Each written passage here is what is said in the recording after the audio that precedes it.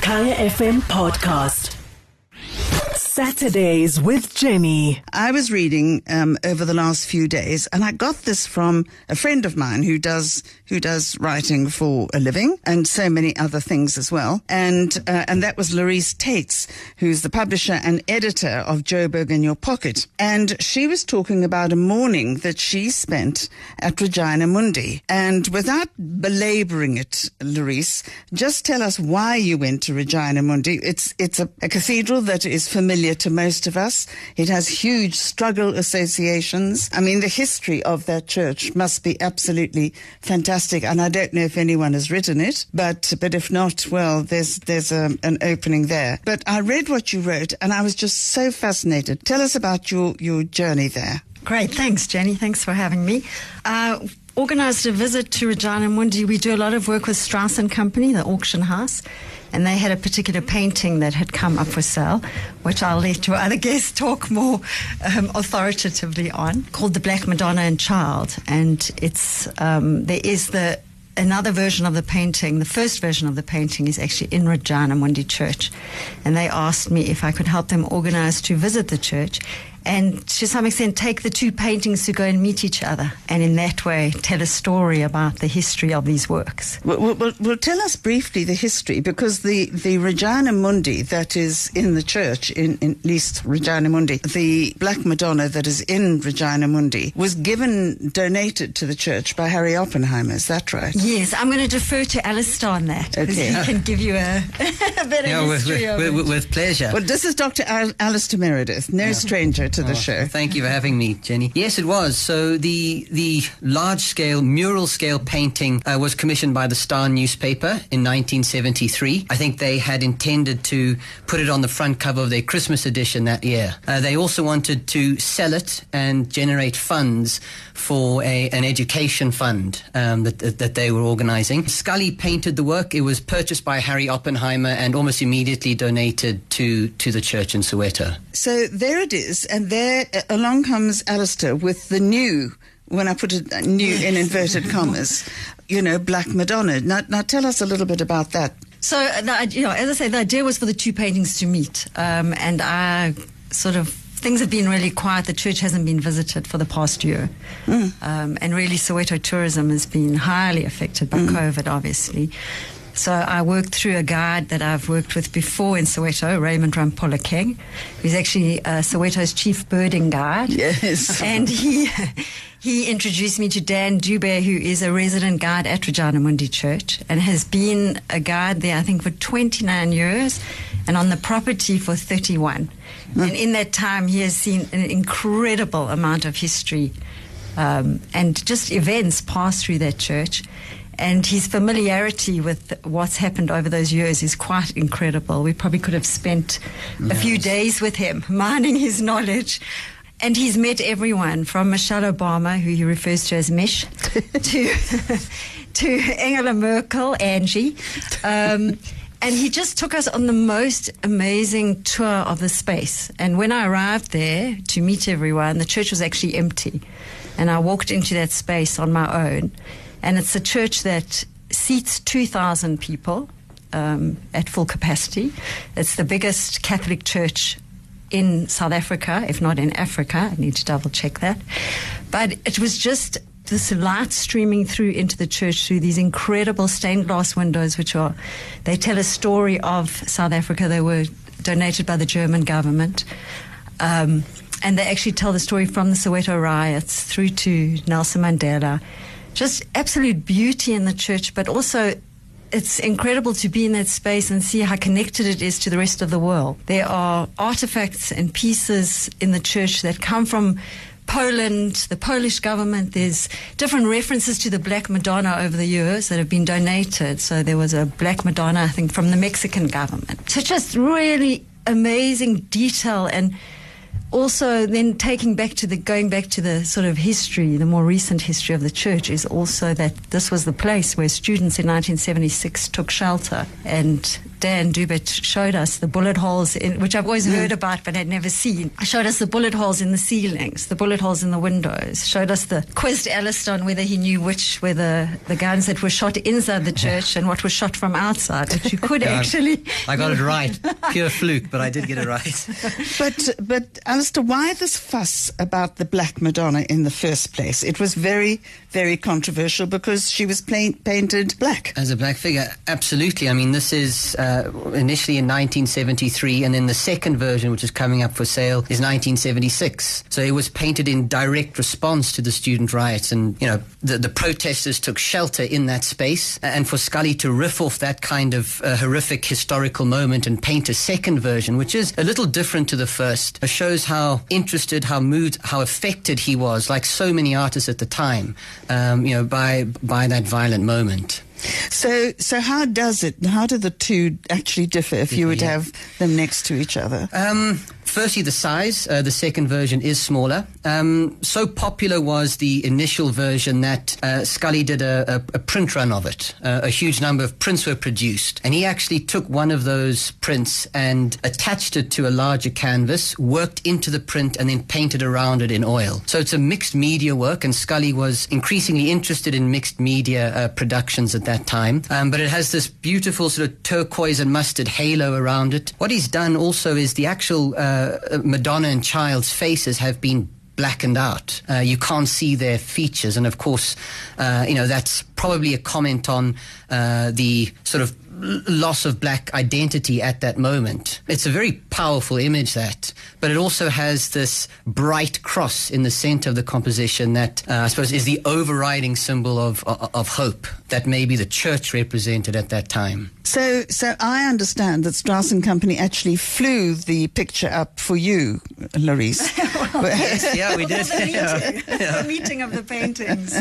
So the meeting of the paintings. And when you saw the two of them together, what were your thoughts? No, it was incredibly moving because they actually brought the painting and it was all wrapped up and put it down in the church, and behind it was this enormous kind of large scale work hanging right at the front of the church. And the two were almost in conversation with each other. So it was really, it was amazing. I hadn't seen it either because, of course, we literally flew it up from Cape Town. It was all wrapped, went straight to the church. It was unwrapped in front of all of us then for the first time too. And yes, having the two reunited was quite special. Of course, they were never conceived to be shown together. So yes, to reunite them felt like an important moment, even very briefly. Yes, and I mean a good opportunity to see actually note the differences between the two. Yeah. Apart from the obvious, difference of size. Yeah. Just some of the and very subtle differences as well. Some of them. Yes, absolutely. I mean, I would argue, and we've actually spoken to Scully's daughters who no longer live in the country and got their comments on the picture. And, they feel that the second version is a little darker, a little more violent. It was 1976. Exactly, absolutely. So there are some symbolic inclusions that reference that violence, these sort of dangerous forks coming in from the left and the right. There's a machete silhouette on the one side, and then on the bottom, which is a generally decorative abstract element, there are a lot of sort of slashes of red, which one can imagine refers to that bloodshed and violence of the time. So those kind of differences were amazing to see. I do think the initial version that lives in the church is a lot more hopeful. That was 3 years prior to the violence, but having them together was fantastic. So one of the reasons that we're talking about this is that the sale, I mean, I don't know that you get emotional about things like this, but it really should be sold to somebody in Joburg. Just talk us through that. I agree. This is an important Johannesburg historical artifact. It's deeply emotive when you stand in front of it, and I think it helps knowing a little bit about the church, about the history, maybe having spent time in that space. So yes, it would be ideal if it was being sold in Johannesburg, but it is being sold through our Cape Town office, and there are a number of reasons for that. It's lived in Cape Town for a long time, and I think the seller wants to see it sold in Cape Town, which is perfectly understandable. Scully had an important part of his career spent there too. You know, he moved in 1976, and the second version was most likely painted in Stellenbosch. So even though it was very much inspired and influenced by the Regina Mundi and the original Black Madonna, it was painted in Stellenbosch. So really, this is an online auction. So actually, you guys don't really care where anybody comes from. These days, it's very different. You know, we call them now virtual live auctions. So yes, we have an auctioneer in the rostrum, but it's all live streamed, you know, through our website around the world. There's real-time online bidding. So in reality, we have no idea where the people are bidding. But it is on view. It's something I should mention in Cape Town, and any listeners who might be in the vicinity of Woodstock should really go have a look at it. It's quite amazing. Is it the Strauss Galleries? It's actually at Brickfield Canvas in Woodstock. The entire sale is on view there in a sort of lovely new space.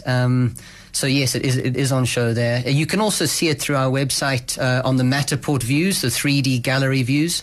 So even if you're not in the Cape, you can get a good view of it on our website. So people would just go to www.straussart.co.za. So do that, and it would be really, really interesting to compare the two Black Madonnas and just to see what Alistair has been talking about, and the sense of everything being dark. I mean, it was a very dark period in South Africa's history. And Regina Mundi, I mean, it is the most incredible place. And the history really is astonishing. And that guy is worth his weight in gold. Absolutely. You know, it really treasure. is. So, I mean, I don't know that, Larice, I mean, I just thought that piece you wrote, which was so moving and short, and then talking about Regina Mundi, and of course the Black Madonna, and I thought, I've got to get you guys into the studio, and the two of you have just made it come alive for me. I really do hope it stays in Johannesburg for some, I don't know, is anyone from a certain family that begins with O listening to this? Because I know there's a thing on Xhosa cattle just across the road from where I am, which we're going to be talking about soon.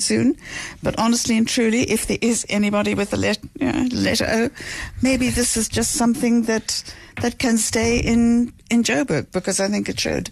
Yep. So the auction starts tomorrow, but Yes. the auction for this, I think it's lot 346. Yes, it's on. That's on Monday. So that's Monday going and to be on Monday. Yeah. So get excited, but go online, have a look at it. If you happen to be going down to the Cape, go and have a look at it, because you're looking at history. And of course, go to Regina Mundi and see the original there. And I think, it's part of our history. Yep. So both of you, thank you so much for coming in on what I know was a busy Saturday morning for both of you. So thank you. Pleasure. Thank you for having us. So that was Larice Tates, publisher and editor of Joburg in Your Pocket. Is that piece that you wrote in Joburg in Your Pocket? There's an extended piece that we published this week. All right, so you can actually read what she wrote.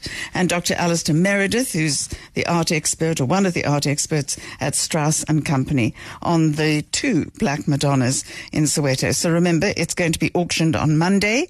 Let's keep it in Joburg, guys. Somehow or other we should be able to find out and let you know next Saturday whether it stayed home, which I'm talking about Joburg, or home in the bigger sense of South Africa, because I think it should.